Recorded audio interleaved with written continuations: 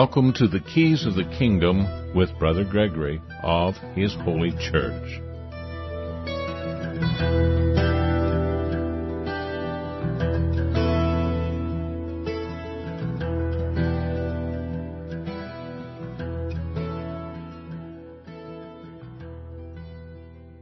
Well, welcome to Keys of the Kingdom. I'm Brother Gregory, and again, we're talking about the Kingdom of God, and we're still in Exodus. We're in Exodus 34 now, and in the afternoon show we touched on milk and meat, because there's a bizarre quote in Exodus, I think, 29, and it's also here in Exodus 34, and it's also in Deuteronomy. They're talking about seething a kid goat, in its mother's milk. And that has morphed itself into a huge section of a lot of Orthodox and semi-Orthodox Jewish folklore that you're not to mix meat and milk at a meal. And I know people who raised in the Jewish persuasion. I'll refer to it as the Jewish persuasion rather than, some sort of bloodline. But a lot of them have contended with this issue of mixing meat and milk. And you can't have the two touching each other. I mean, they can touch each other in your stomach, but you have to wash your mouth out before you drink your milk or eat your meat after you've done one or the other. And you can't have your fork touching. It can't be fixed in the same pot. And Jesus makes reference to this at the time. It didn't really appear anywhere as far as I can see until around the Second Temple. And it's a bizarre interpretation, but it's just one of many bizarre interpretations within the text. So, like I said, we touched on it in the afternoon show. I've already got those recordings up under an article called Milk and Meat, and the places where you see in the text where it's talking about seething a kid in its mother's milk. There'll be a link to that article on milk and meat. And so you can go listen to that after the show, obviously. And you can get a little bit of an idea. I've added a great deal more to that page. I know I'm going to add a great deal more to that because I've been finding it. And then as we go on through 34 and 35, we're going to come to a place where if you start a fire, kindle a fire in your dwelling, you shall be put to death.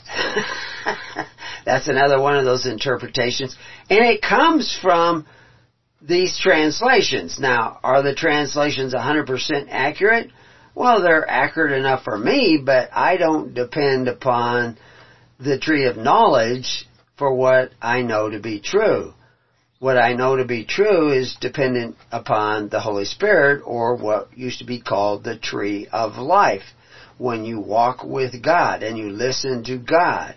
Now, I'm not really as good at it as people like Moses or Abraham, and I yearn and pray for the day that I would be, but I have no power over that day because I just wait upon the Lord. And that's one of the things that everybody has to do, is wait upon the Lord, which is why when I talk about meditation, I refer to meditation as waiting upon the Lord. It's often involves a certain amount of quieting your mind, but not willfully quieting your mind, but quieting your mind by willing to look at the fact that how quiet your mind is not really at the moment. How much noise is going on in your head. And people would be amazed at how much noise is going on there in their head, many people, if they tried to sit still and not be distracted by anything. And of course, people who have meditation, and we've done a lot of shows on meditation. You can probably look that up at Preparing You. There's an article on meditation, and I'm sure I've got some recordings there that talk about it. What is it? It's a form of prayer. It's an actual active form of prayer, usually when you're sitting still. so that what you learn during that active form of prayer while you're sitting still can be used as you go out through the day. Because as you go out through the day, I had a conversation with somebody just in the last 24 hours about how devious people, wicked people, people who have evil lurking in them will go about doing mischief. And I use that word that we see in the Bible, going about doing mischief. And of course now in your workplace, wherever you gather with other people in workplace, sometimes in churches, the different places where you are interacting with other people on a regular basis, so it's the same guys, like in an office or something. There's always this drama that we see taking place in those places. And of course, if you go to places like Washington, D.C. or the state capitol, whatever city you're in, there's drama going on in those places. The more power you have involved in the place that we're talking about, this closed group of a place, whether it's a corporation or a state, which is often just another form of corporation, where these people have to work together in an office and interact, and there's rules, you can't do this and you can't do that and everything. There is an element of mischief that goes about. I've seen it on ranches even, where you have hired men and women working on the ranch, and I've seen owners of the ranch actually just fire somebody, been a good worker for years, but just fired them because they were causing trouble amongst the other employees. Now, when you work on a ranch, a lot of the time today, in this day and age, you may be doing irrigation and somebody else is doing haying, and if he's doing haying, maybe he's just doing cutting of the hay, and somebody else is doing the raking, and somebody else is doing the baling, and you might switch around in some of those positions, but it gets very specialized, not complicated, but you're in charge of doing this, and with any kind of interactive teamwork like that, although you're in different machines and everything, the way in which you do your job will affect somebody else's job. If you're the fence builder for the ranch and you don't do a good job building the fence, that's going to make more work for the cowhand. And of course you can see the same thing in offices or in governments. If you don't carry your weight, somebody else is going to have to do that. And so what's the motivation to carry your weight? Well, fear of being fired, or a desire to do a good job. Or how about this? Because you love all the other people in the office, and you want to do everything you can to make their job more efficient, more effective, not necessarily always easier, but so that no undue burden will fall on them. And of course, that's pretty rare these days because people don't really love their neighbor as themselves. If you're in a church or a congregation, that would be the same feeling. If you're in a church established by Jesus Christ, that isn't just a suggestion, that's essential. Because in the church established by Jesus Christ, those Christians who are actually following the words of Christ are providing all the social welfare for their congregation and all other congregations that are gathering in the name of the Lord. Plus, they're not oppressing the stranger in their midst. They're not, being jealous and envious of other people, and they're trying to be a friend to all men, but they have certain moral standards that they won't cross certain lines that make us peculiar to the rest of the world. Which is one, we won't go to the fathers of the earth and the men who call themselves benefactors and say, will you give me benefits at the expense of my neighbor? Because we all would know that that's a covetous practice. And that would make us merchandise according to Peter and curse our children according to Peter. And it's also forbidden in the Ten Commandments by Moses and of course forbidden by Paul that we were not to covet our neighbor's goods, and that covetousness is actually idolatry. That's right. Idolatry is covetousness, and covetousness is idolatry. That's what the Scripture says. I didn't make it up. They said it. And we're going to see in 34 how that plays in the ongoing saga of moving from a place where you're in the bondage of Egypt, which is at the beginning of Exodus, where things are getting worse and worse and worse, you know, whatever burdens they had on you, like 20% of your labor belonged to the government in the bondage of Egypt. If you made 100 bricks, 20 of them belonged to the government of Egypt. I don't know exactly how they collected that. Did they do it the first of every month, or did they wait till the month of Adar to do it? But basically, a portion of your labor belonged to the government. Now, like if you were a goldsmith and you were making jewelry, I suppose they could find work for you because they had a lot of the jewelry, but there might be jobs that you do that they don't need that service. But you still owe them 20%, and there's no real valuable money in circulation at that time. There were clay scarabs that people used, but most people weren't allowed to own silver and gold. That was all in the hands of the government. And some of it was used in trade with foreign countries. But a lot of the trade with foreign countries was also done through the government. Because like if you grew grain, 20% of your grain went to the government. And they could sell the surplus. They could sell it abroad and demand silver and gold in payment. If they sold it within Egypt, they were competing against other people who were already growing grain, and that could cause the price of grain to drop. But if they sold it abroad, they could bring lots of money into the treasury of Egypt. Now, a certain portion of that grain that was given to Egypt, 20% of the grain that you produced, and you might grow barley and you might grow wheat. They talk about growing corn, but corn didn't come over yet. They weren't growing corn. Corn is something that came from America. But sometimes in the translations we'll see the word corn, but they're just talking grains. Okay, so if you're growing all the multitude of different kinds of grains that you could grow, 20% of whatever you produce had to go to the government, and it actually went to the temples and was deposited in the temple granaries. And it was there for a variety of reasons. Just like the Levites, if you gave them an offering of grain, if you gave them an offering of oils, or you gave them, if you were a sheep farmer, a herdsman, you might give them, you had 100 sheep that, produced 120 lambs, and then you had some of the ewes die, and then you replaced those.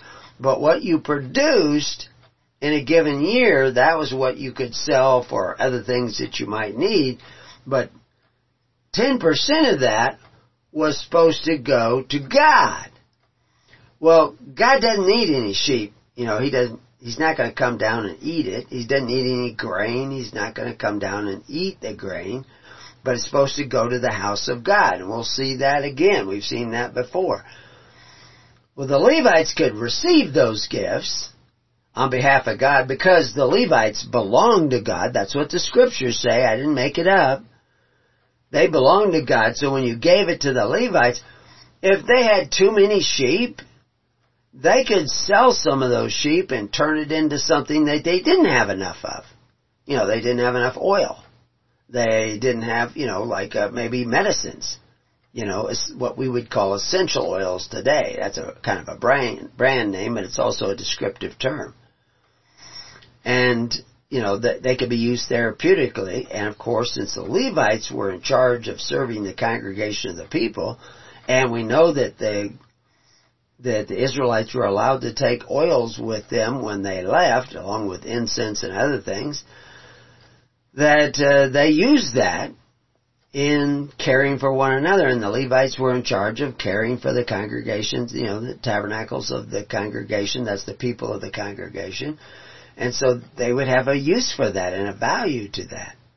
And you can follow the history, and we've talked about it in other places where we talked about Essenes who had a certain number of Levites amongst them, because Essenes was a philosophical approach to serving God, and also a philosophical approach to an interpretation, a unique interpretation of the Torah that was distinctively different from the interpretation from the Pharisees, and certainly distinct from what we see coming out of the Sadducees, and also even other groups like what we call the Zealots, but the Zealots weren't really a single group. They were just extremely zealous people who had a particular version of the Torah interpretation that was different than others. So they ended up being called Zealots because they did certain things. So all these are different groups that had, like denominations do today in Christianity. But only one interpretation is correct. Private interpretations might be correct, but they might not be. But the interpretation by the Holy Spirit, that's correct. But then the question comes up, what is the interpretation of the Holy Spirit? So that's where you have to go back to meditate, to quiet your mind so that you're not listening to all the other voices out there, all the other chatter out there of people saying this is what it means, and this is what it means, and this is what it means. You're going to have to decide based on the leading of the Holy Spirit rather than what you heard on YouTube or you read in a book or that you got on His Holy Church Keys of the Kingdom. You can't believe me because I said it. Who am I? You have to learn to listen to that Holy Spirit. In order to listen to that Holy Spirit, I don't know how good at hearing you are, you're going to have to be nearer to it, draw nearer to it. And one of the things that draws you nearer to it is sacrifice. And the word that we see for Corban, which does mean sacrifice in the New Testament, it's an Old Testament word, it comes from a word that means to draw near. So as you lay down your life for your fellow man, little bit by little bit, portion by portion, by charity, by sacrifice, you will be drawn nearer to the Lord, which would mean also draw near to the Holy Spirit. But in order to get, the closer you get to the Holy Spirit, the closer you get to the light that will expose the truth all around you. And now that's really good today. It's always good, but especially today, when there are so many lies around you, so much confusion around you, so much mischief around you, which is people using lies to upset you, to keep you off guard, to distract you, to get you to run down this path or to run down that path or look for this solution or look for that solution. But there's only one real solution. And we can talk about it, but what that means for you, you have to hear directly from God. There's nowhere in the Bible where it says, these are instructions for Steve, or these are instructions for Beatrice, or these are instructions for, whoever. It just doesn't say it that way. You have to actually connect with God. In order to do that, you got to shut off all those other noises in your head so that you can hear His voice. And one of the ways to do that is to humbly meditate and wait upon the Lord to see what He has to say. Now you may get lots of messages that way, so you get things like the Bible to hold up and say, is the messages I'm getting correspond to what Moses and Jesus Christ were saying? Well, now you have to know what Moses and Jesus Christ was saying. And I can tell you what they said. You can read it for yourself, but I can show you things that people got wrong or don't seem to be correct. You can determine for yourself whether I'm pointing out what they got wrong.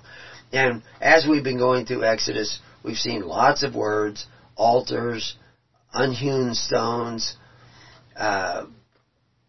leaven, ornaments. All these things, they have more meaning than most people ascribe to them or pin on them. And of course, as Jordan Peterson and his crowd was going through this, we were seeing that all their scholars were missing it. Well, one of the things, when they read, "Thou shalt not seethe a goat," a kid, meaning a kid goat, young kid goat, in its mother's milk, they all just went on. like nobody said, "That seems like a strange place to put that." They just went on. And somebody said that it has to do with mixing meat and milk, together. And of course, it doesn't have anything to do with meat. And it doesn't have anything to do with milk. It doesn't even have anything to do with fat as a thing, because the same word there that's translated milk is also translated fat. I mean, the same letters, they also translate into fat. And there's several words there that translate several ways.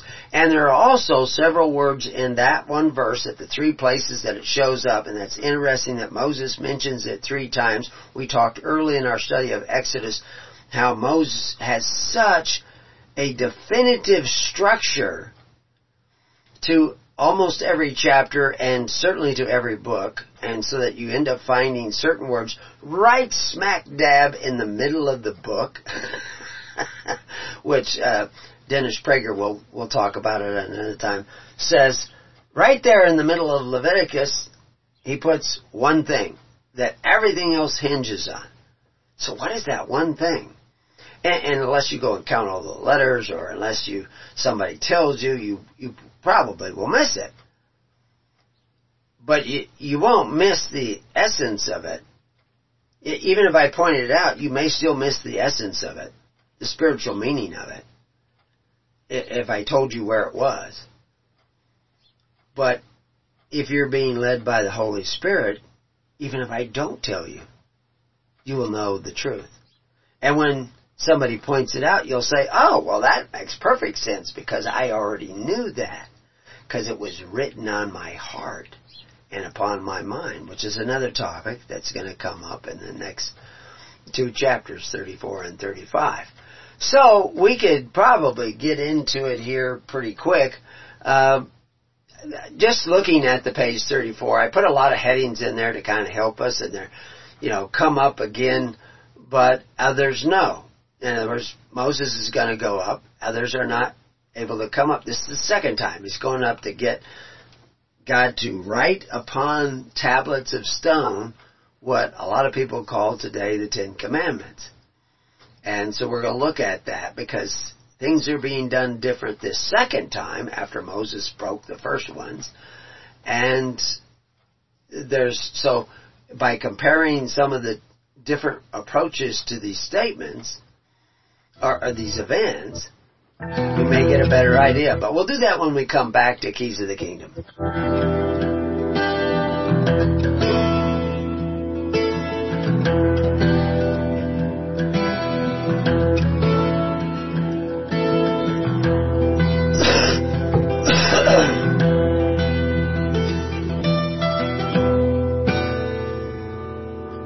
Well, welcome back to Keys of the Kingdom. So we're going to look at 34. We're going to get into it, and almost all of these now. I've been up for I don't know how long I've been up, but a long time, talking to other people and preparing for the show and going through 34 and 35, and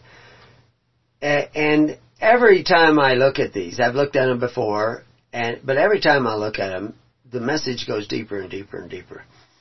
And so what I did with the seething of a goat in its mother's milk is we had one show, and we touched on some of the obvious, like, what is this all about? And then now I've gone through it again, And it's the book. The page is almost a book size now, and I know I'm not done with it because I know there are still more and more layers where we get down deeper and deeper. And we can do this with lots of different verses in the Bible, and we have.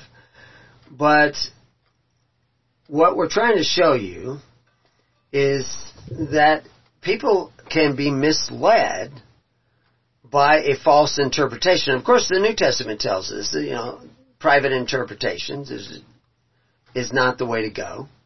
And private interpretation is everybody, from me on up to the Pope, or maybe me down to the Pope, or across the board to the Pope, or Billy Graham, or anybody.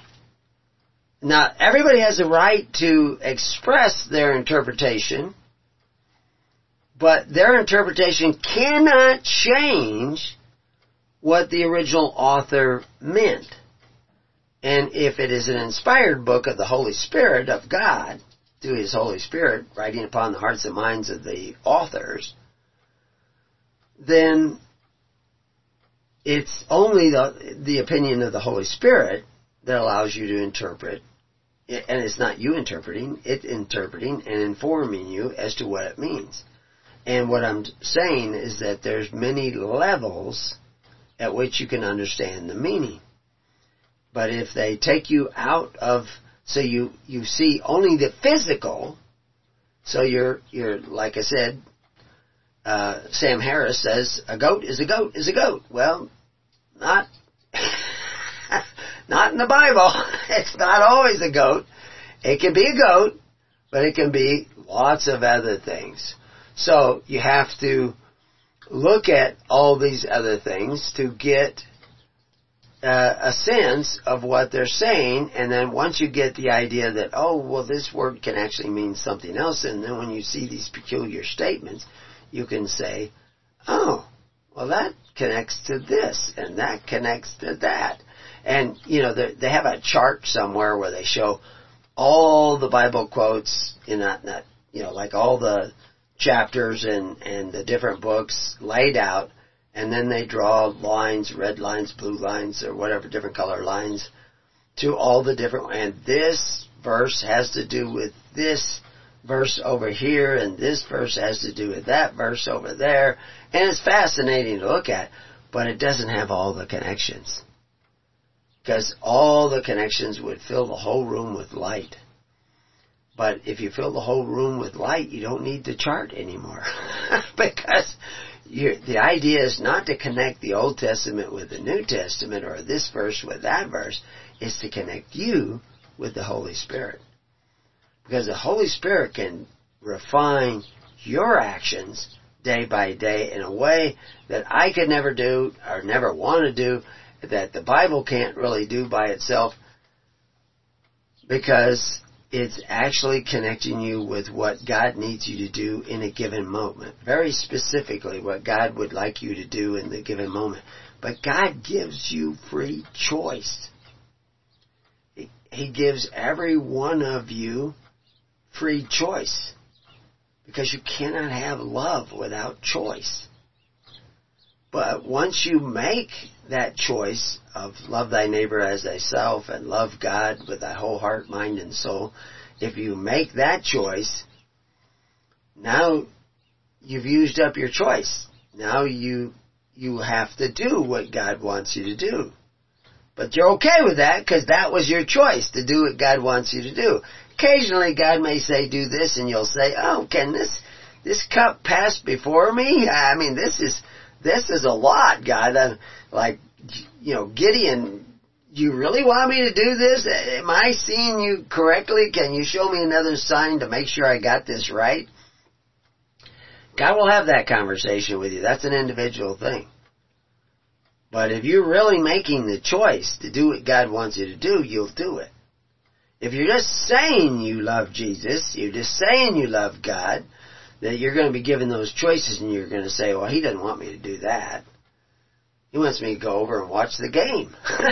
He wants me to go over and do this. And when you reject really reject God, even though you say you love God. You're saying, Lord, Lord, but you're not doing the will because you don't really love God. And that's why you have that Bible, like I said in the first part of the show, you can hold up and you say, wait a minute, God said thou shalt not murder, and I want to kill this guy. Well, that's not God telling you to do that. And we've seen that they weren't supposed to kill the Egyptians. They weren't to kill Cain. But supposedly in the Old Testament, God is making all these rules like put this guy to death and put that guy to death and put that guy to death. And I'm saying, no, he's not saying any of that. He's not saying slaughter 3,000 people at the camp of the golden calf with your swords, just slice them up and hack them and whack them. No, he's not saying that. He's saying that if you won't consecrate to the Lord, you can't come in. And if there were 600,000 people there, like Ben Shapiro said, and there were 12 tribes, you got like 50,000 Levites. You know, maybe I'm overestimating. Maybe it's 40,000 Levites. Okay. Maybe it's 30,000 Levites. But there were only 3,000 people. They said, you can't come in. And they can sit there and they can yell, well, we want to come in anyway. Well, there's 30,000 guys with their swords at their side saying, no, you can't come in. Not by the hair of my chinny chin chin. No, you can't come in. You can knock all you want, but you can't come in the camp until you openly dedicate yourself, consecrate yourself to what Moses is telling us we need to do. And they couldn't come in even if it meant that they might die.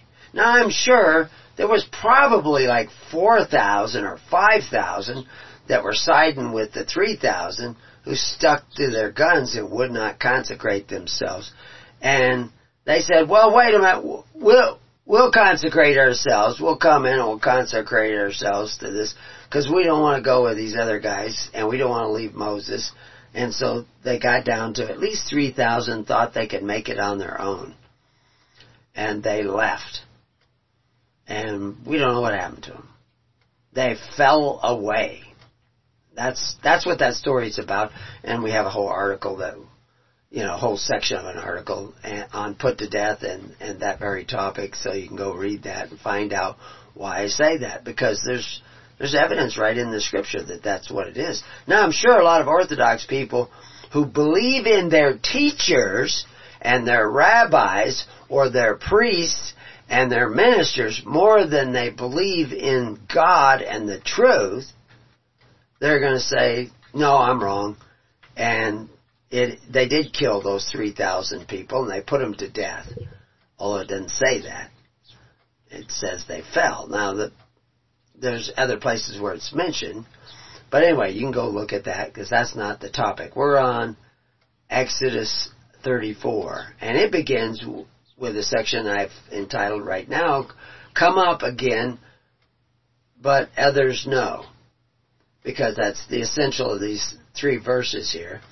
Is that, and the Lord said unto Moses, hew thee 2 tablets of stone, like unto the first, and I will write upon these tables the words that were in the first tables, which thou breakest. Now a lot of people will debate that he changed the words somehow on the second tables. Well, he just said he's going to write the same words that he had on the first one. Now, was there some kind of difference that he wrote the words that was on the first ones, but maybe he had to add something else, or we don't know. We have no idea what was on the first ones. So he may have put the words that were on the first ones, and maybe there was only 7 commandments. And when he wrote the second ones, he said, we're going to have to extend this out so that you understand better. So I also wrote these other things so that you would understand better. Now, I'm not saying that's what took place, but that could have taken place. It's just not specific. We know the words that were on the first one were on the second one. We don't know if he added anything extra. We just don't know. And at least I don't know. And I don't have a problem with that. I don't need to know. Because I know the way, God wanted us to go. And the 10 statements that were on those tablets, according to what we have recorded in the text, tells me and reconfirms what God has already put on my heart. Okay, so we got that. And he mentions that which thou breakest, which Moses broke. So he's kind of rubbing that in. So anyway, so then we got 2. And be ready in the morning, and come up in the morning unto Mount Sinai, and present thyself there to me in the top of the mountain.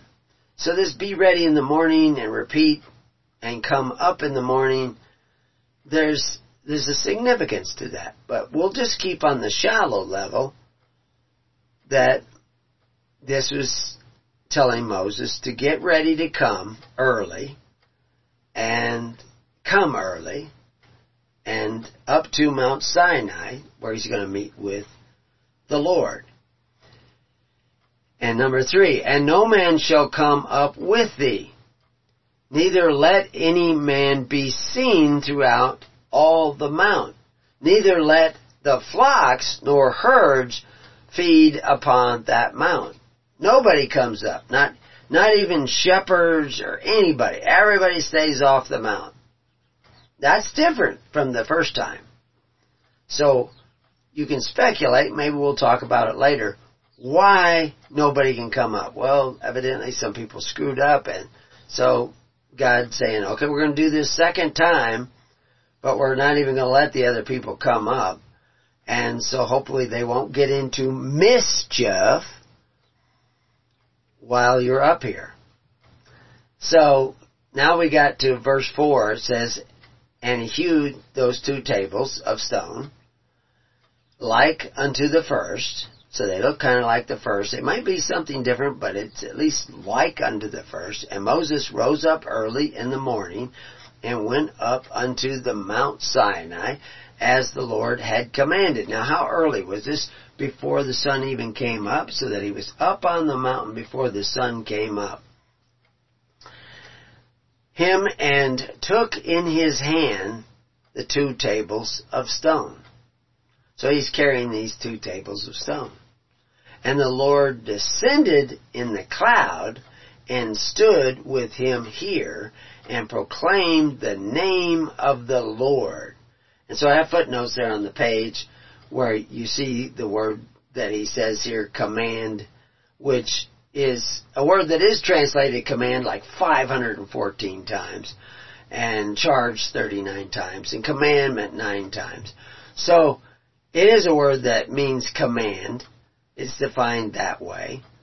And, so he's actually telling Moses, this is what I'm commanding you to do.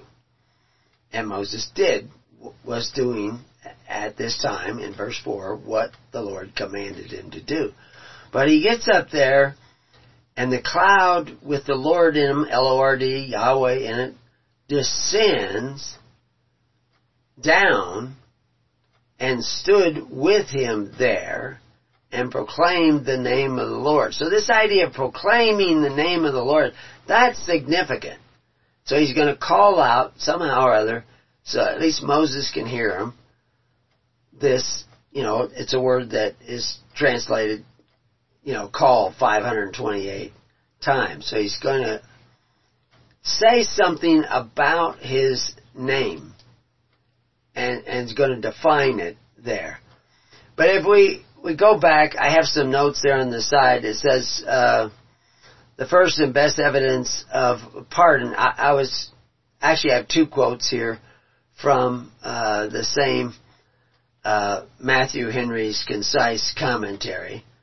And one of the things that other people were saying about it, which is the Matthew Henry commentary, he says, when God made man in his own image, the moral law was written in his heart by the finger of God without outward means.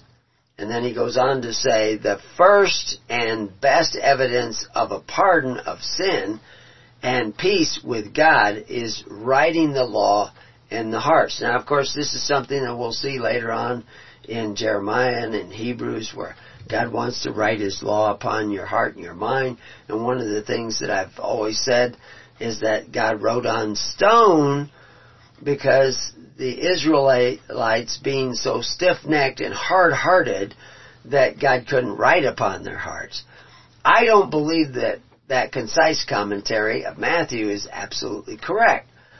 I believe that God wanted to write upon man's heart, but that's an ongoing process. That's one of those mim processes of God flowing through your heart and your mind and walking with you and writing upon your heart day by day. He's not going to write upon it and then you say, well, now I've got the accurate doctrine. No, He's going to write upon, in real time, upon your heart, do I turn left? Do I turn right? Do I go across this field? Do I go back? He's going to tell you what to do. But He's not going to make you do it. He's going to tell you. And He's telling you right now what you should be doing. But some of you are not listening. And so you end up doing all kinds of crazy stuff, which we see the whole world doing, including making mischief for your neighbor. Now, why would you make mischief for your neighbor? Why are you trying to make your neighbor angry? Why are you trying to create so much drama around you? And the reality is, if you want to get rid of some of that drama that's around you in your office space or the place where you work or everything, what you want to do is you want to turn, I always use my fingers not like I'm flicking a light switch, but like you do if you have a kerosene lamp. You turn the lamp up. You push a little bit more of the wick out. And the lamp starts burning brighter. And the brighter the light gets, the more the mischievous cockroaches leave the room.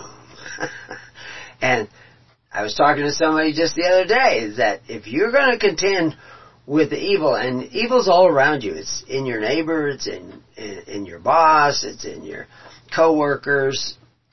Maybe not all of them, but he's around and he can use it, like in the Matrix where all of a sudden, the agents can just occupy somebody and turn them into an agent. That's a real thing. That can actually happen. Your defense against that is the Holy Spirit. And that only comes with the full armor of God. And so you have to turn on that full armor of God. And you will actually start protecting other people in your office or in your company or wherever it is that, the workplace where you see this mischief going on. But if they suck you into being angry and reacting, like Claggett in the story of Billy Budd, where he just wanted to make Billy Budd angry. He wanted Billy Budd to respond to him even if it killed him. That's the power that you're up against. But if your refuge from that kind of power is only in the Lord. It's not in getting the right written doctrine or memorized catechism. So, what God did, He didn't write upon their hearts and their minds necessarily. He did tell them a few things. But He put 2 trees in that safe place. God's safe place. The real safe place. He put 2 trees there. One was the tree of the knowledge of good and evil, and the other one was the tree of life. And as you ate of the tree of life, that life moved through you and wrote upon your heart and upon your mind. But if you ate of the tree of knowledge, that process stopped. And now you're on your own. You're free-falling. And you go look for more knowledge, and it will just take you more and more off. It will be a foul wind that blows you more and more off the course. So I just saw that when I was reading all the commentaries on this to try to get an idea of what other people think it says. No. God needs to write upon your heart today, tomorrow, and the next day. It doesn't just happen one time and then you take over after that. it has to be every day. So every day has to be a humble day of accepting the consequences of your decisions, because that's what we see here.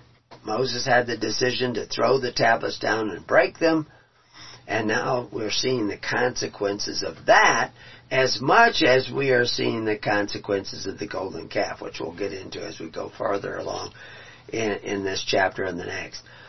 So, but one of the things I wanted to point out, that this idea of consequences, which is the wrath of God, that's all the wrath of God is the consequences that come about when you go against the right reason of God, the divine will of God, the law of nature that God created. If you go against that, there will be consequences. Some of those consequences could be a blessing if you go according to that.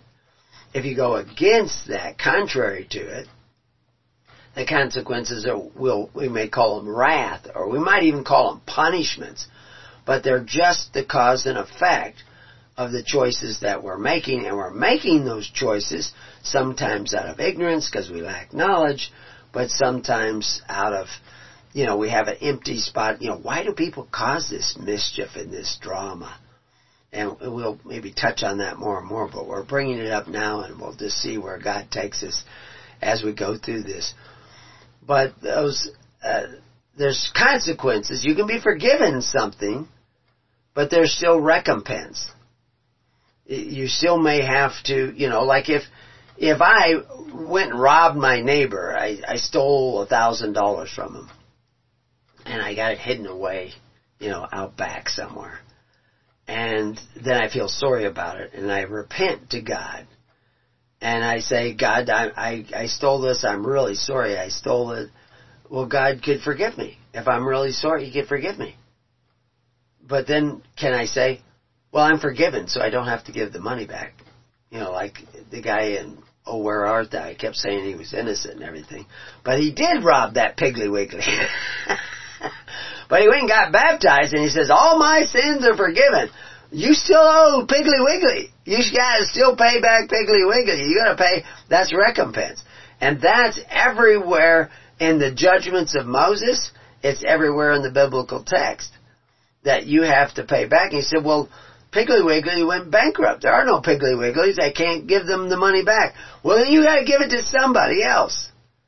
You can't profit from God's forgiveness, because otherwise God is not administering justice and mercy, which is a part of what His name is, which is where we're going. And no man shall come up this time. Those who were allowed to come up closer to God are now barred. They're barred from some of the access that they could have had they not slipped up. They're not barred as bad as the guys that were barred from the camp, the 3,000 that couldn't even come back to the camp, who had to just go off and make it on their own. But they are barred from getting too close to God. The same as Adam and Eve were barred from the tree of life when they chose to eat of the tree of the knowledge of good and evil, and did not repent of eating of the tree of the knowledge of good and evil. Because we see that in what they said. They didn't say, oh my gosh, God, I'm sorry. They said, Adam said, the woman you gave me, it's her fault. It's your fault for giving me that woman, and it's her fault for, tempting me. No, it's your fault. That's what it is. So, what was the sin of the golden calf? If they're now barred, was it because they made the golden calf? Is it because Moses broke the tablets? No, that only has to do with Moses. Why are they barred? Golden calf, that was idolatry, right?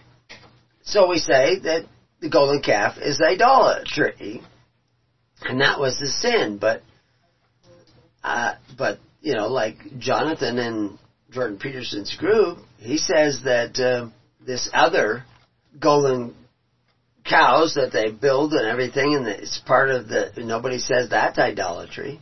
And he said, well, they worshipped it, so that's why it was idolatry. And of course, worship is serving it or acting upon something that it's not the Holy Spirit directing you. It's the fact that you put your wealth in this golden calf that's directing you. So, but anyway, we will explain why it's idolatry when we come back. This is going to be significant. It's going to tell you why you are where you're at and why so many people can make mischief for you today. We'll be right back.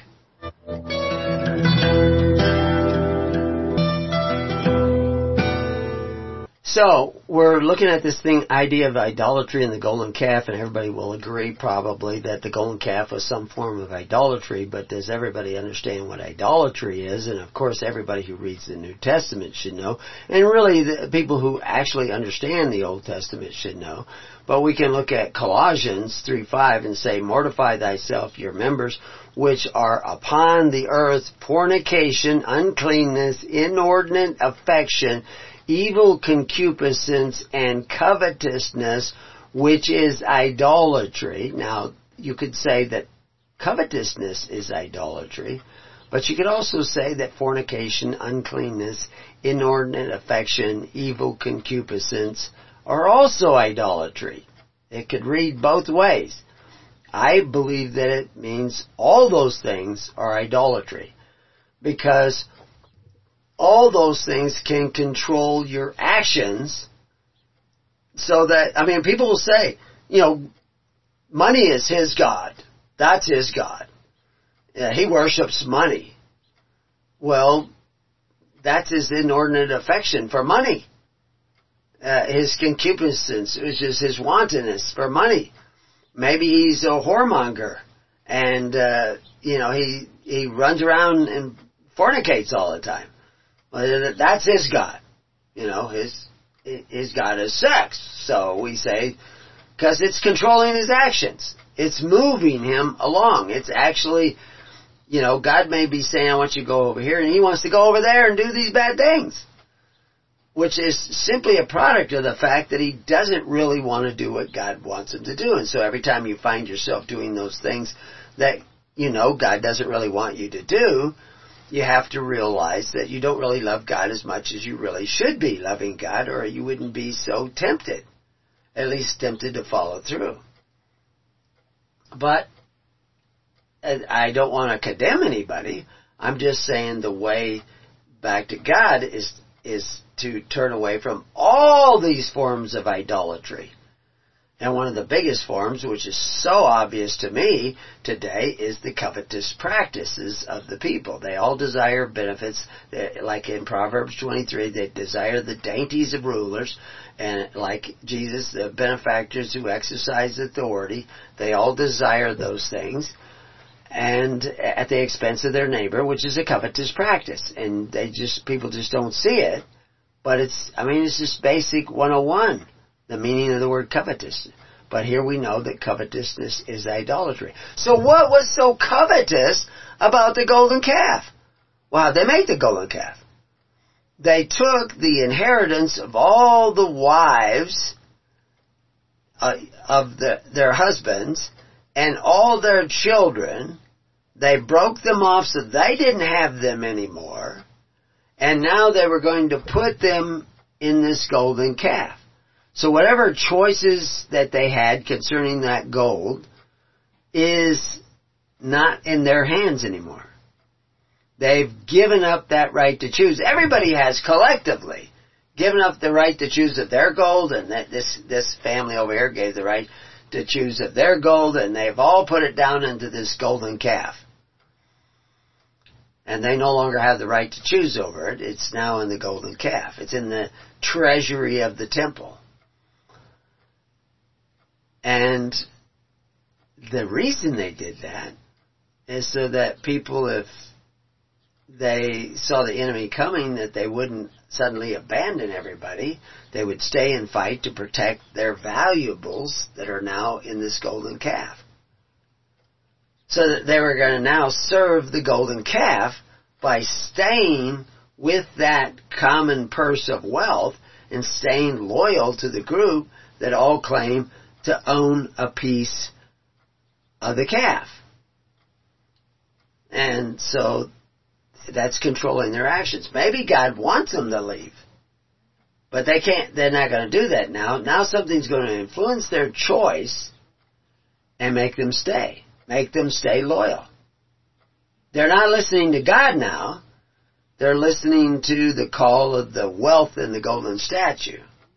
They have a loyalty to stay and defend the community because their gold is now melted down, molted into a common purse of gold that we see as a statue.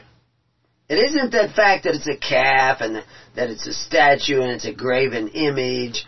It's the fact that it's molten your choices and your wealth into a single source that you now will affect your decisions more than what God is telling you. And of course the reason you've moved into that position is because you weren't listening to God to begin with. You know, it said thou shalt not have any, graven images, all this kind of stuff. Of course they hadn't read the first copy of the Ten Commandments, and many of them may not have understood exactly how bad that was. They were not abandoning Yahweh, because when they wanted to start a feast, because they thought they had really done a cool thing, they were going to dedicate the feast to Yahweh, to the Lord. So, we have this B-movie idea that, they were worshiping this golden calf, and this was a god of something or other, back to, and I go through, but when we talk about that in the article on golden calf, I tell you the name of the god that they had and but the purpose of these gods in the other nations was to ensure the loyalty of the people, to ensure that they will fight because of their concupiscence, their wantonness, their inordinate affection for the wealth, and they had already fornicated now because they have now got, this is where Aaron comes in. Aaron knew the arts of the temple. He knew how to receive the grain that was put into the temple and how to redistribute it amongst the people. Because that's why they're putting it in there, because that was the welfare system, the social safety net of Egypt for Egyptians, for all the people who are part of that Corvée system of statutory bondage. They're giving 20% of their labor to the government, and the government is supposed to give them free bread in time of need. If there's they keep 80% of what they produce for themselves, but if that is insufficient, they have these grain stores and other stores at the temple that can be redistributed to the people. Because what the gods can't digest or can digest will not sour in the belly of a slave. The problem is, today, there's nothing in your granary. Your temple granaries. Your governments are bankrupt. They're all bankrupt. They have nothing to buy more grain. They don't have grain.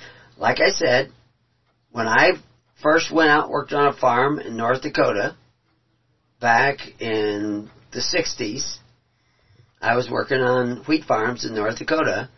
There were all these grain silos everywhere. Little ones, big ones, wooden ones, metal ones, everywhere. And there were little stickers on the door. It says, property of the federal government, on the door of the granary. And I actually went up in some of the metal ones. We'd go up there in the metal ones, and you could come in through the roof. My cousin was showing me this.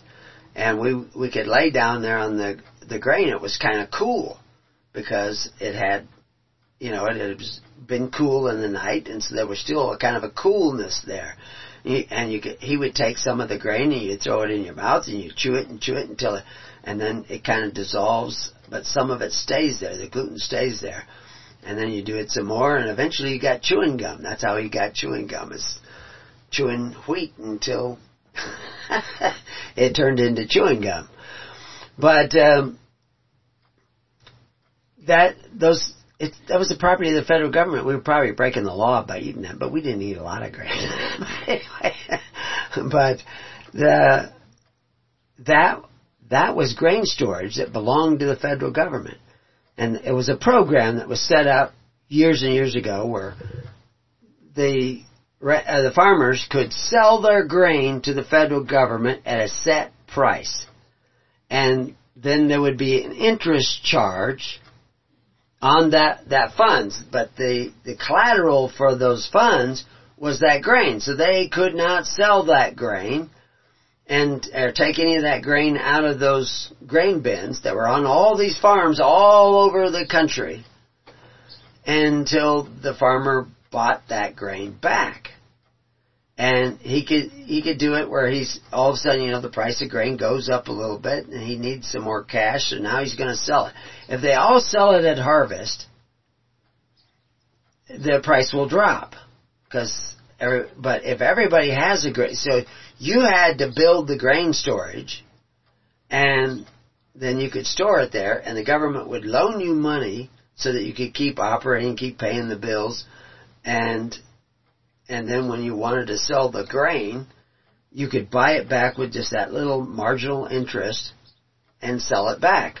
What that did is put 7 years' supply of grain for everybody in the United States was stored on all these farms.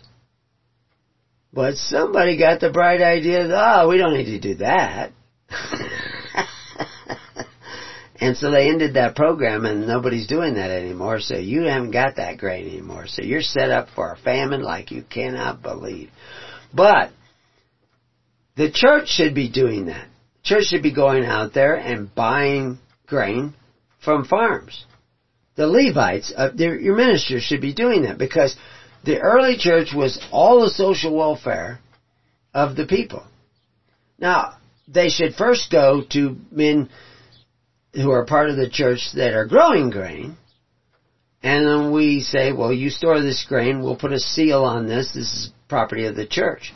And if it's really the church established by Christ, there will be a cloak of protection on that grain bin that isn't a lot better than the stickers that the federal government put on there.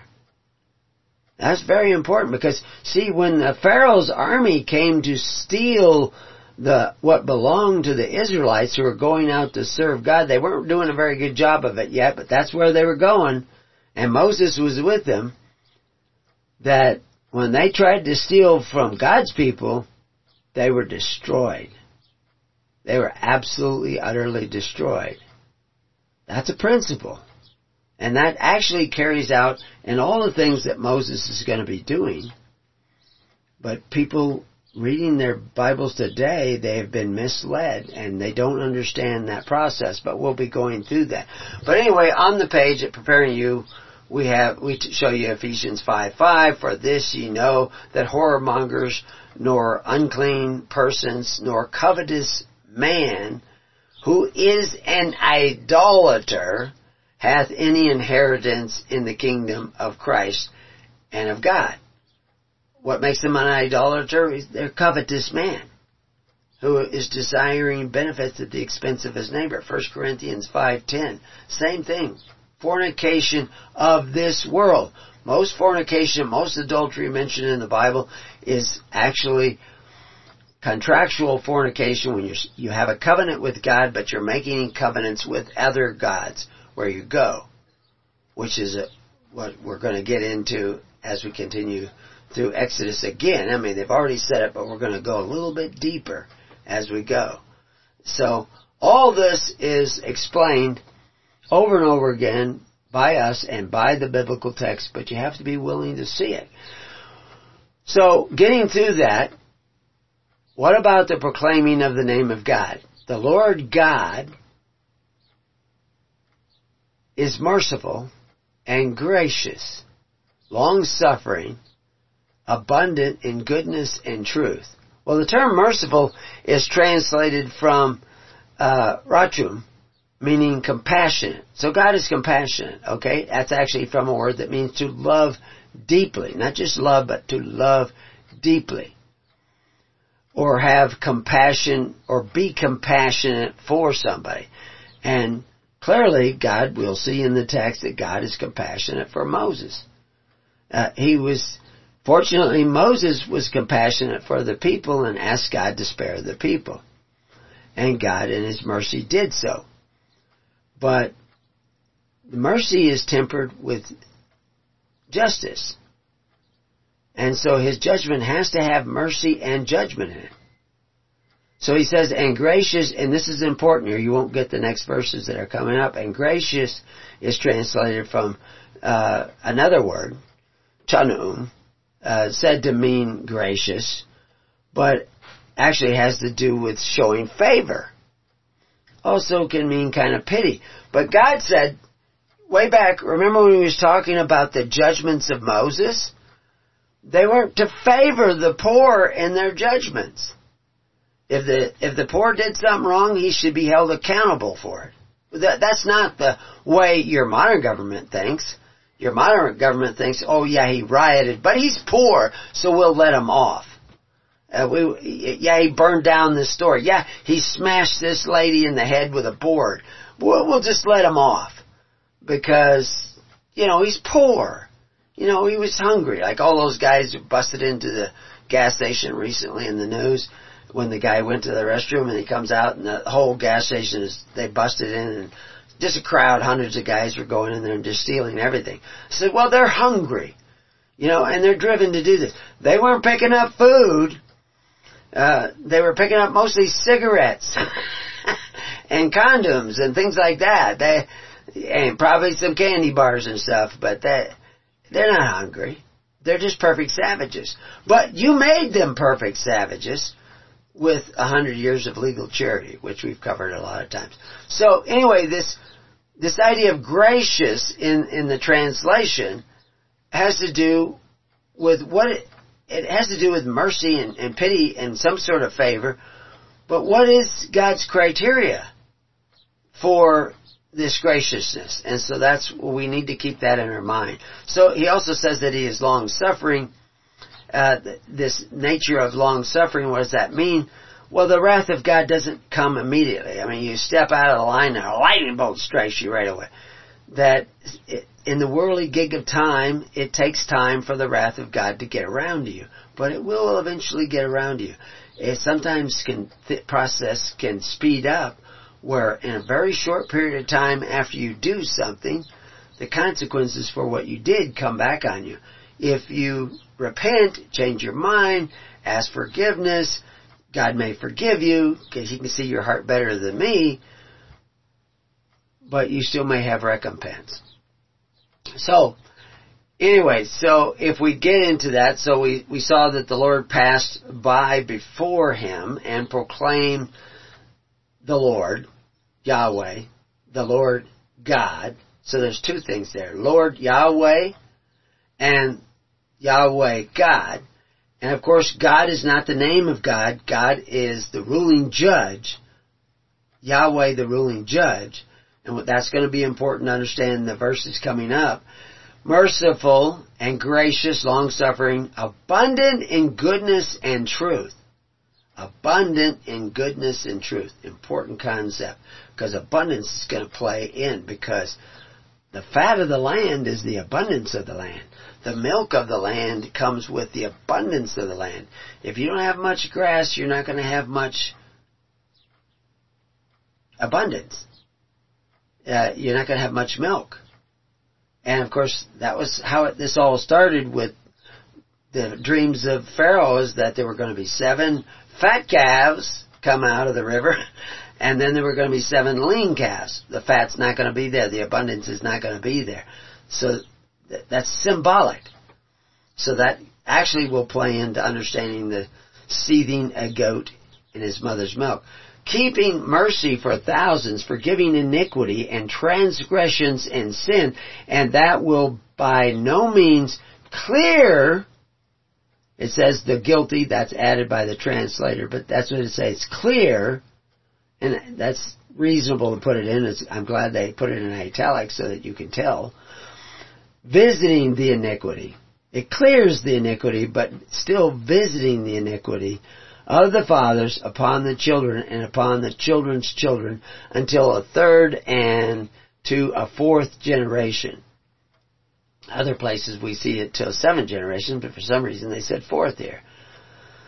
So what they're saying is, yeah, okay, I've forgiven you. You're not going to pay recompense. But this will come back to haunt you because the recompense has to be. Because, why? Because God requires you to pay debt. Because God wants to be mean to you. I mean, when you tell your children to do their chores and they didn't do them, you know, the other day somebody didn't do their chores round about me. Wasn't my kids. But I knew that they were going to go somewhere with some other people. And I knew they hadn't done certain chores. And by the time they were supposed to do them, and I said, so, have you done da-da-da-da? And they said, no, but I'm going to do that right away. Because I said, yeah, you need to do that before you go. And so I point that out with my families that are growing up and with other people's family. And of course in the kingdom of God, we need to point that out. And that's what Moses is pointing out here. Is that there has to be an accountability. Now, God has forgiven them. But there still has to be that accountability. It has created, in the worldly gig of time, repercussions that can actually pass down to other generations. He's not going to smite those other generations, but he's going to visit that iniquity upon them. Why? Because he wants to make them stronger. That's why I want the kids to do their chores and learn to do their chores and learn to, had kids that aren't even neighbors, they're a long ways away here. The other day, different group of kids, and I'm talking to one of the kids about because they were told to pick everything up because they were going to get going, and it says, well, I picked up my stuff. And I just told this, it's a little bitty girl, I says, when my kids were growing up, nobody's chores were done till everybody's chores were done. So you may have your stuff picked up, but does your little sister have her stuff picked up?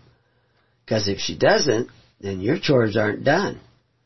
And so you may need to pick up some of her stuff. Well, of course, guess what? They left something behind because everybody didn't work together as a team. Some of the kids were mischievous.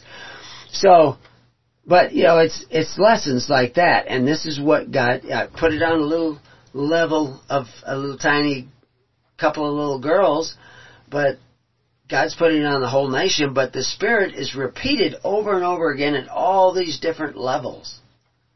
And so, right now, the United States and every nation in the world is in debt by trillions of dollars.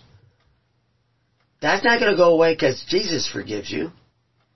There's still going to be an accounting of that. So everybody needs to understand that. So he said this, and right when he said this, God said that there would be this visiting upon, even to the fourth generation. Moses made haste to bow his head toward the earth and worship the Lord. And of course, I have to understand, worship the Lord.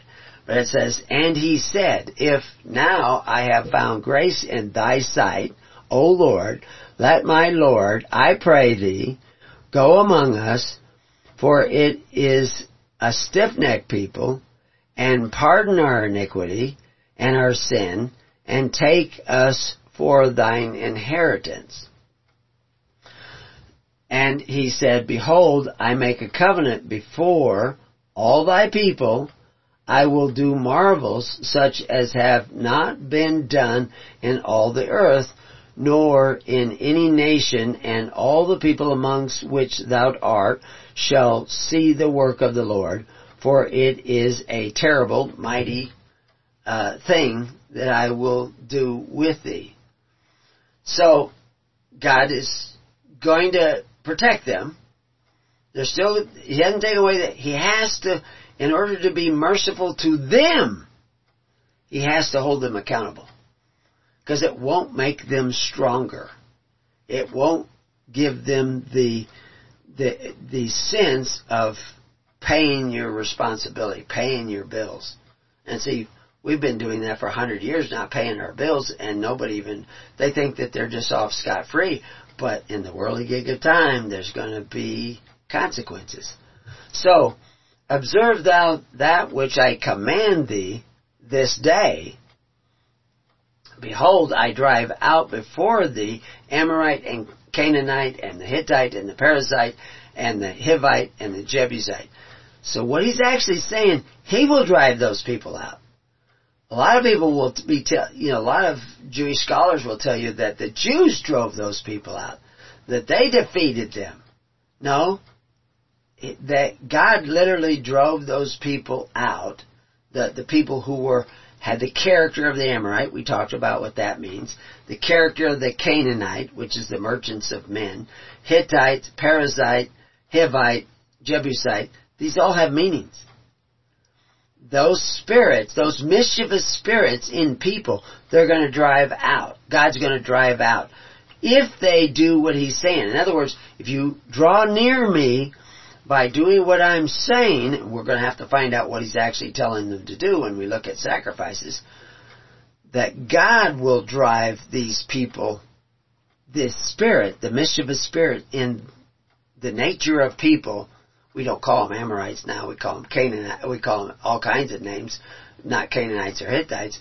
But we've seen that mischievous in your workplace. You've got some Canaanites in your workplace. You got some Amorites. I know you got a lot of parasites. Oh, parasite.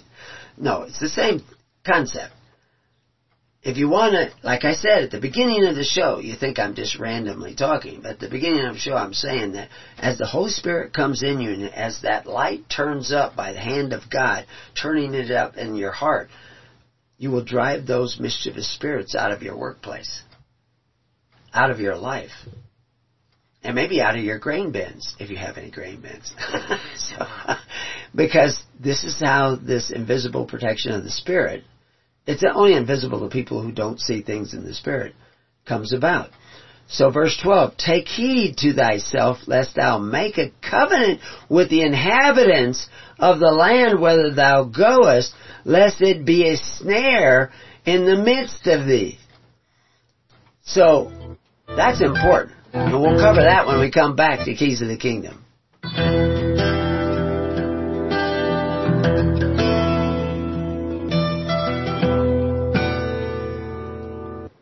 So welcome back to Keys of the Kingdom. So, just as we got to verse 12, I was explaining that they were saying not to make a covenant with the inhabitants. That's make some kind of agreement with the inhabitants, whether you go, lest it become a snare to you.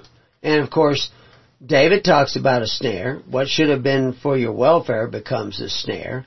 Paul quotes David about the same idea of something becoming a snare for you.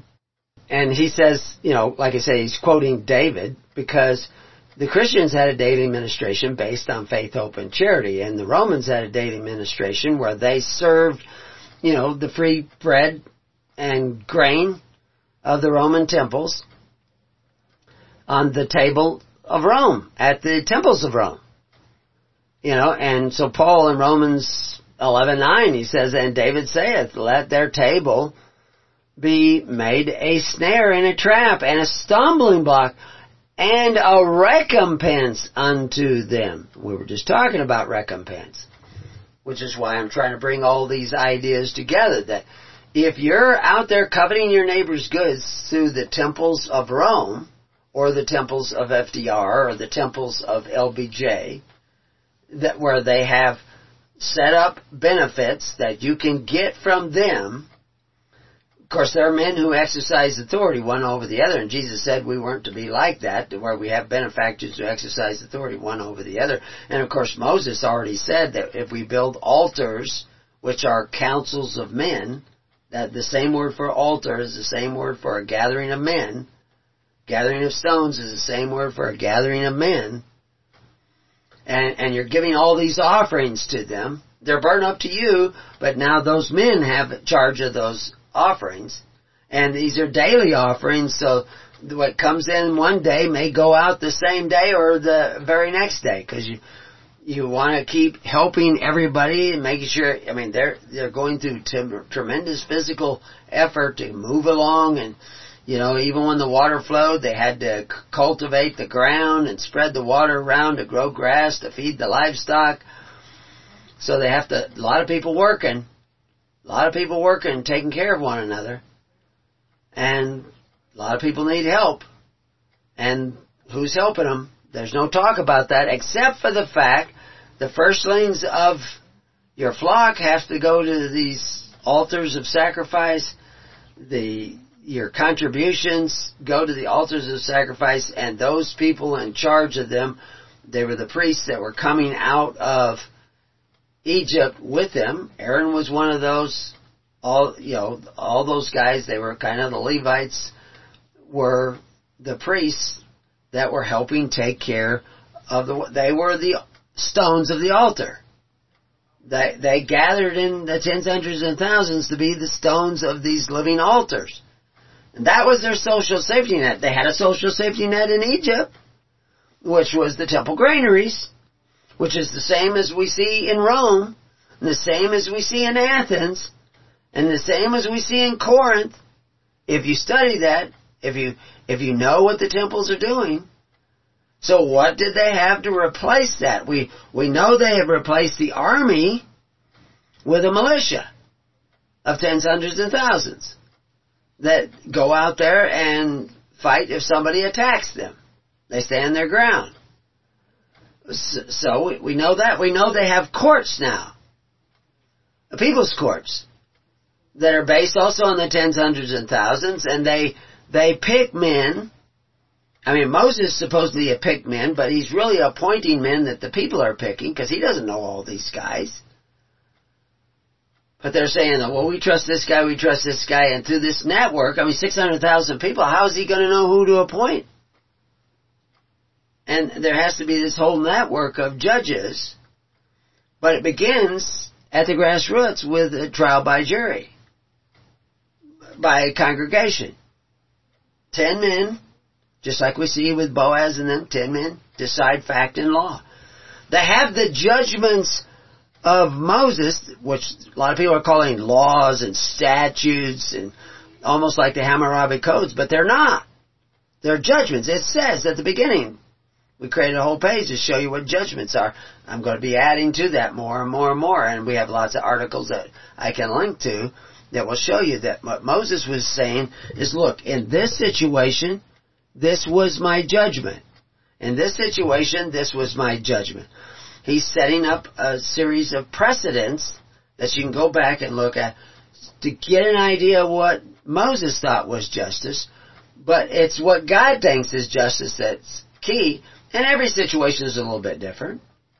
And if you're going to have the heart of the law, it has to be real beating hearts. Hopefully, in your society, God is writing upon those hearts on a daily basis so that when you do go into court, you can get a judgment that is based upon the Spirit of God.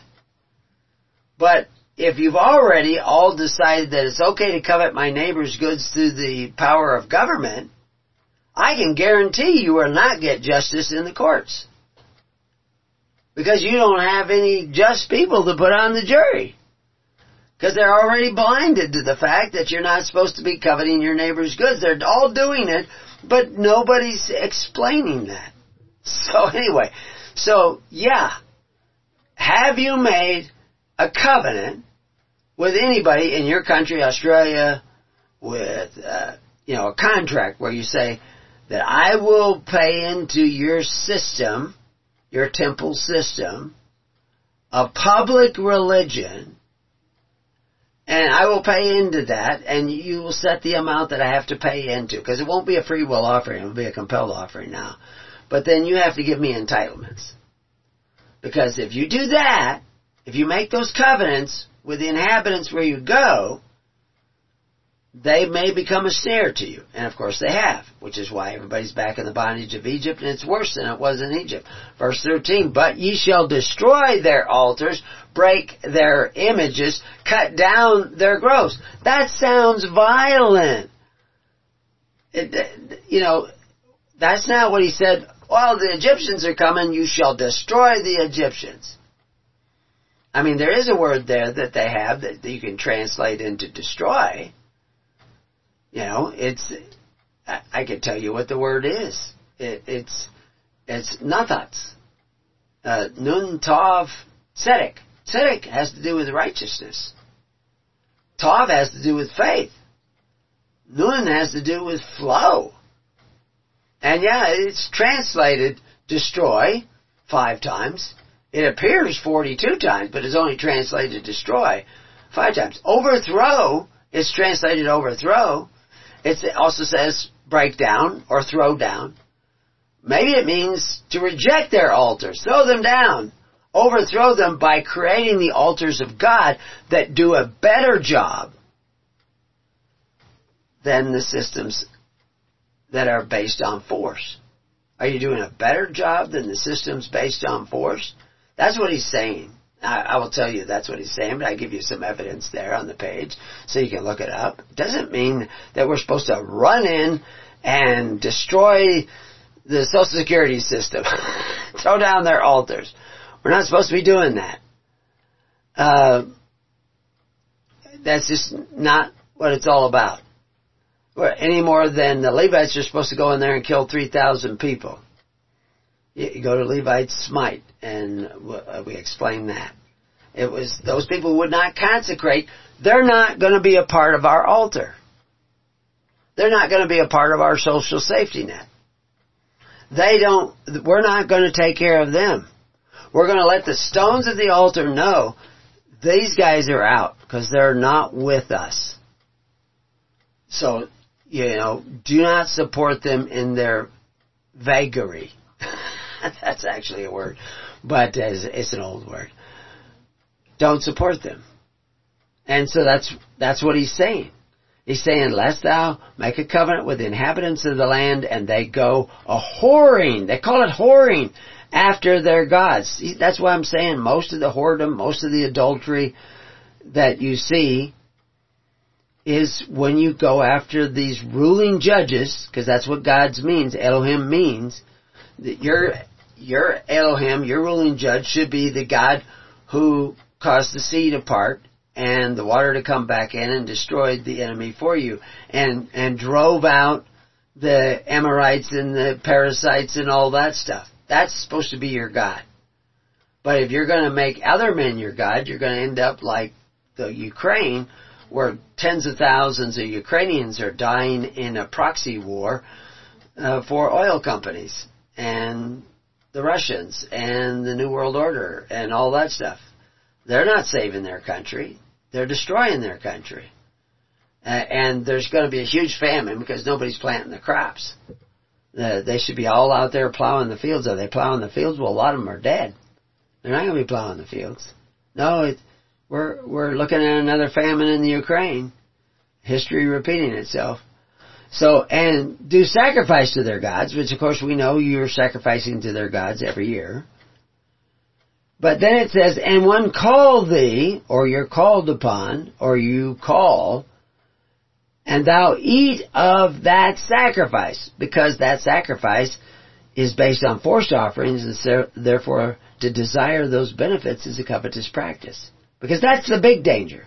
Because that's what seals you in the snare. So verse 16, and thou take of their daughters unto thy sons, and their daughters go a-whoring after their gods, and make thy sons go whoring after their gods. In other words, and this is, I've seen this hundreds of times. People, well, we want to be safe. I mean, a woman by nature wants the nest secured. She wants the protection. And if you've only got one system in town, which is a system based on force and covetous practices, where you have to make an agreement with ruling judges, then she's going to want you to join that system. But if there's another system in town based on what Abraham is doing, what Moses is doing, or did, and what Jesus Christ told us to do, then the wives may not go a-whoring after that system. They say, well, let's belong to the kingdom of God. Let's belong to God. Let's do it the way God said to do it, the way Moses is saying to do it. But if you go by the interpretation I've been seeing, a lot of other people come up with, you're not going to understand it. Verse 17. Thou shalt make thee no molten gods. Molten gods. What is that? Now we know that this molten god that we see that was made by Aaron was, it became a part of this graven image that of a calf. But it wasn't that it was a calf. It wasn't that it was a replication of a calf. It actually had something to do with it molten, and of course this is what we were explaining. It was a common purse, and there's all kinds of quotes about one purse, but they melted their wealth down, they put it into a single Fort Knox, and they didn't have it in their pockets anymore. They cast it away from them, and they gave it to Aaron, and he molted it down. Of course, it wasn't allowed to go for 100 years like you've let it go in Fort Knox, and now it's not even in Fort Knox. Or whatever country you're in. All the countries have done it. That you created this single purse. You melted your wealth together. And that became your covering, your veil. You were now veiled away from your wealth, but is now in this other system. You weren't to do that. But people are still doing that, and they have done it, and everybody in America has done it. So that's why they're in the mess that they're in. But then he goes on to say, so you're not to do that, but he says, the feast of unleavened bread shall thou keep. Now, because leaven means cruelty, so the feast without cruelty, that is producing bread without cruelty, producing resources without cruelty, without forcing the contributions of the people, a feast of charity, a feast of free will offerings. That you need to keep. And it says, 7 days shalt thou eat unleavened bread. There's always a significance to the 7. It's not, don't count days. It's about a precept. As I command thee in the time of the month of Abib, for in that month of Abib thou camest out of Egypt. Well, everybody's still back. Abib is come. Everybody is still back in the bondage of Egypt, and they live by forced offerings, and they covet their neighbor's goods through men who exercise authority one over the other, because they've made covenants with gods who are now the ruling judges of their offering. They don't get to decide what they want to give. The power, they are not operating according to the perfect law of liberty, they're operating according to the imperfect law of force, fear, and fealty. And so they have been snared. 19. And all that openeth the matrix is mine, every firstling amongst thy cattle, whether ox or sheep, that is male. But the firstling of an ass thou shalt redeem with a lamb. And if thou, because you don't eat the ass, you can redeem that with a lamb, and thou redeem him not, then shalt thou break his neck.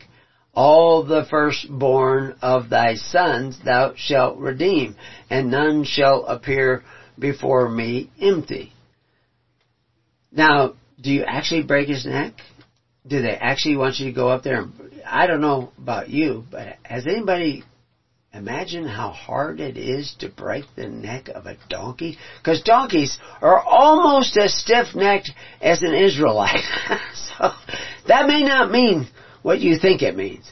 But the point is, nobody's going to eat the donkey. So you can replace, but you may need the donkey, so you can keep the donkey, but you need to replace it, redeem it with a lamb. If you don't redeem it with a lamb, then your donkey may end up with a broken neck somehow or other. It's going to, in the worldly gig of time, the wrath of God is going to play into that. Don't be selfish. God is telling you. 6 days shalt thou work, but on the 7th day thou shalt rest in earing time, and in the harvest thou shalt rest. Now that is a very symbolic statement, and we're going to understand more about that when we get into subsequent verses. But you can put a pin in it for now. 22. And thou shalt observe the feast of weeks, and the first fruits of wheat harvest, and the feast of ingatherings at the year's end. Thrice in the year shall all your men children appear before the Lord God. the God of Israel. So appear, and they're not supposed to appear empty-handed. So we'll just go read on a little bit. For I will cast out the nations before thee and enlarge thy borders. Neither shall any man desire thy land when thou shalt go up to appear before the Lord thy God thrice in the year. So he's saying there'll be a divine protection. He's going to implement this. And I know a lot of people think, oh, they charged into Canaan and they killed all the peoples, but we have a page on Canaan being peacefully taken over. And the archaeological evidence is that's not how it worked. There were battles, and because everybody in the kingdom of God has a right to defend themselves, but they don't have the right to oppress the stranger in their midst. So they had no right to go in there and just slaughter people because they were already on the land. And the archaeological evidence is that's not what took place. What happened was a lot of people saw the altars that we have in Canaan and Perizzites and the Amorites and everything. That's not working. But we look over there at the Israelites and their altars are working. Those people are thriving and they are successful. So their mere presence tore down the altars of their enemies right before them. And the oppression of the Amorites and the Perizzites and all these guys lost its power, lost its appeal. They were torn down in the eyes of the people. And many of the people said, I'm going with the Israelites. But there's always going to be holdouts, like the 3,000, who say, oh yeah, but we're not going with that. We're not gonna go that way. We like our position of power. We like our position of control. We like the mischief that we make in the workplace. And so they may try to do battle with you. But if you stick by the Lord and let the Lord do battle for you, you'll come out a winner. But if you try to win, if you think you're going to do it, like Moses said, look what Aaron and I have done, you're going to be in trouble. And so you need to understand the principle of how God works. I'm not saying get rid of your sword, but I'm saying you're not going to win as well by your sword as you are by the sword of God. And so, because you're going up against overwhelming odds. So guess what? The next verse is, and we won't have time to go through it all, but maybe we will attend to it again in the afternoon show. But verse 27, and the Lord said unto Moses, write thou these words, for after the tenor of these words I have made a covenant with thee and with Israel.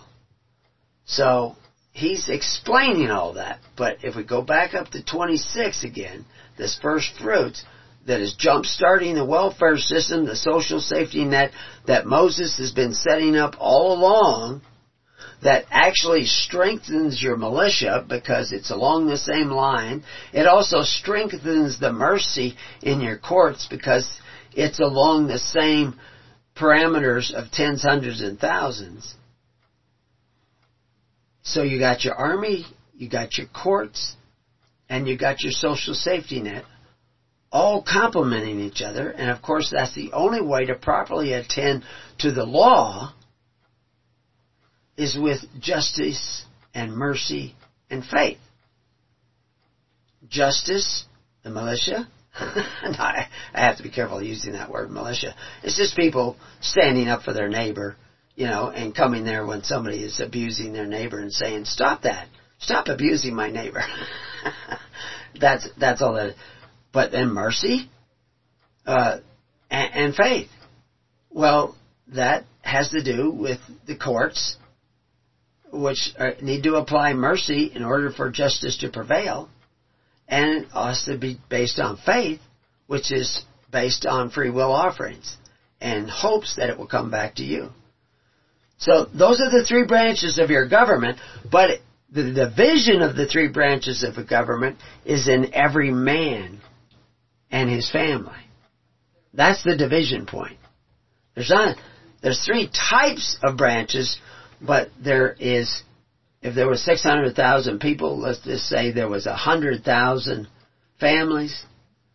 or maybe there was big families, maybe there was 50,000 families, but there was 50,000 branches of government. Because each one had their part to play in that government. And the amazing thing is the treasury of the kingdom of God and the kingdom that Moses was setting up was in the pockets of the people who daily sacrificed to fund the social welfare system, fund the army, which is why I've told the stories about how they got all the ambulances in World War I. It was through private donation. It wasn't through the government. They still had the memory of when they used to be a free people. Most people don't know that. They think like, we need ambulances for the army. We need schools. Let's just tax our neighbor. This shows you how far and how long you've been going away from the kingdom of God. But those of you who are homeschooling and taking care of one another and learning to take care of one another's health, etc., you need to gather together like the early church. You need to gather together like Moses was teaching the people. And so then the mysterious little quote, "Thou shalt not seethe a kid in his mother's milk," just slipped right in there between the beginning of 26 and the first fruits, which is funding the social safety net and making no covenants with others and keeping the covenants of God, of the Lord, of Yahweh, that Moses is making. All of a sudden, Moses is so interested in it. We don't want you boiling the meat of a kid in its mother's milk. Do you really think that that's what he's talking about? Because the three places that shows up has nothing to do with the food laws. And we're making that clearer and clearer on the page, but we're also telling you what seething, which supposedly is boiling, what else does that word that it says boiling, a kid, in his mother's milk mean? What else does the word milk mean? And what else does the word kid mean? And how does that play into the message that Moses is actually trying to give you? And why is he being so ambiguous? Is that a bad translation? Well, if you knew all the words in the Hebrew, you would know what that means, and your rabbis and your ministers would tell you. But we're out of time. We're going to add on to this recording, which was the live broadcast through radio, and to get the verses 28 through 35 into this recording, I am taking it from an earlier recording where we did a study on Exodus 34. And in both recordings, there were things that were said in one recording that were not said in the other. This last one was a little bit more in depth, so I thought I would just include those last verses to make this a complete study. And we could go into much deeper into this whole idea of why Moses' skin was glowing and everything, but I'll save that for internal studies that we do within the church so that people can get a better idea. But, we have to leave something for you to discover what that is mean. But it's worth recording, and so we want to put it in. So I'm just going to clip the last bit of our first Exodus 34 examination and put it here for your examination. Verse 28, "And he was there with the Lord 40 days and 40 nights, and he did neither eat bread nor drink water, and he wrote upon the tables the words of the covenant and 10 commandments," which are 10 statements, explaining how the universe works, how the cause and effect of the universe works. So that your days will be long upon the land, etc., etc. 29, "And it came to pass when Moses came down from the mountain Sinai with the 2 tablets and the testimony of Moses at hand, when he came down from the mount, that Moses wist not that the skin of his face shone while he talked with him. And when Aaron and all the children of Israel saw Moses, behold, the skin of his face shone, and they were afraid, and came nigh to him. And Moses called unto them, and Aaron and all the rulers of the congregation returned unto him, and Moses talked with them." Beware of that word, rulers of the congregation. We'll look at that at another time. "And afterwards the children of Israel came nigh, and he gave them in commandment all that the Lord had spoken with him. in Mount Sinai until Moses had done speaking with them. He put a veil on his face. But when Moses went in before the Lord to speak with him, he took the veil off until he came out. And he came out and spake unto the children of Israel that which he was commanded. And the children of Israel saw the face of Moses, and the skin of Moses' face shone, and Moses put the veil upon his face again until he went in to speak with him. So, there's actually something that is taking place different in Moses than the other people, but there is no reason why it shouldn't take place in you. And what you were seeing there, or they were seeing there, is much akin to what we see in the upper room when a light seemed to hover on the heads or over the heads or around the heads of those original people.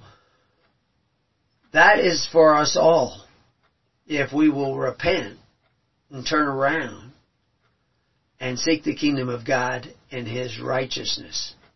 And Moses was telling us the same thing that Jesus Christ is telling us, which is why I interlace those quotes from Jesus as well as from Moses. But we've made it through 34. And like I say, there's links on the page where you can go to the article on milk and meat and those other things, and first fruits, and lots of definitions so that you can look for these things yourselves. But until then, see you on the network. Peace on your house, and may God be with you. God bless.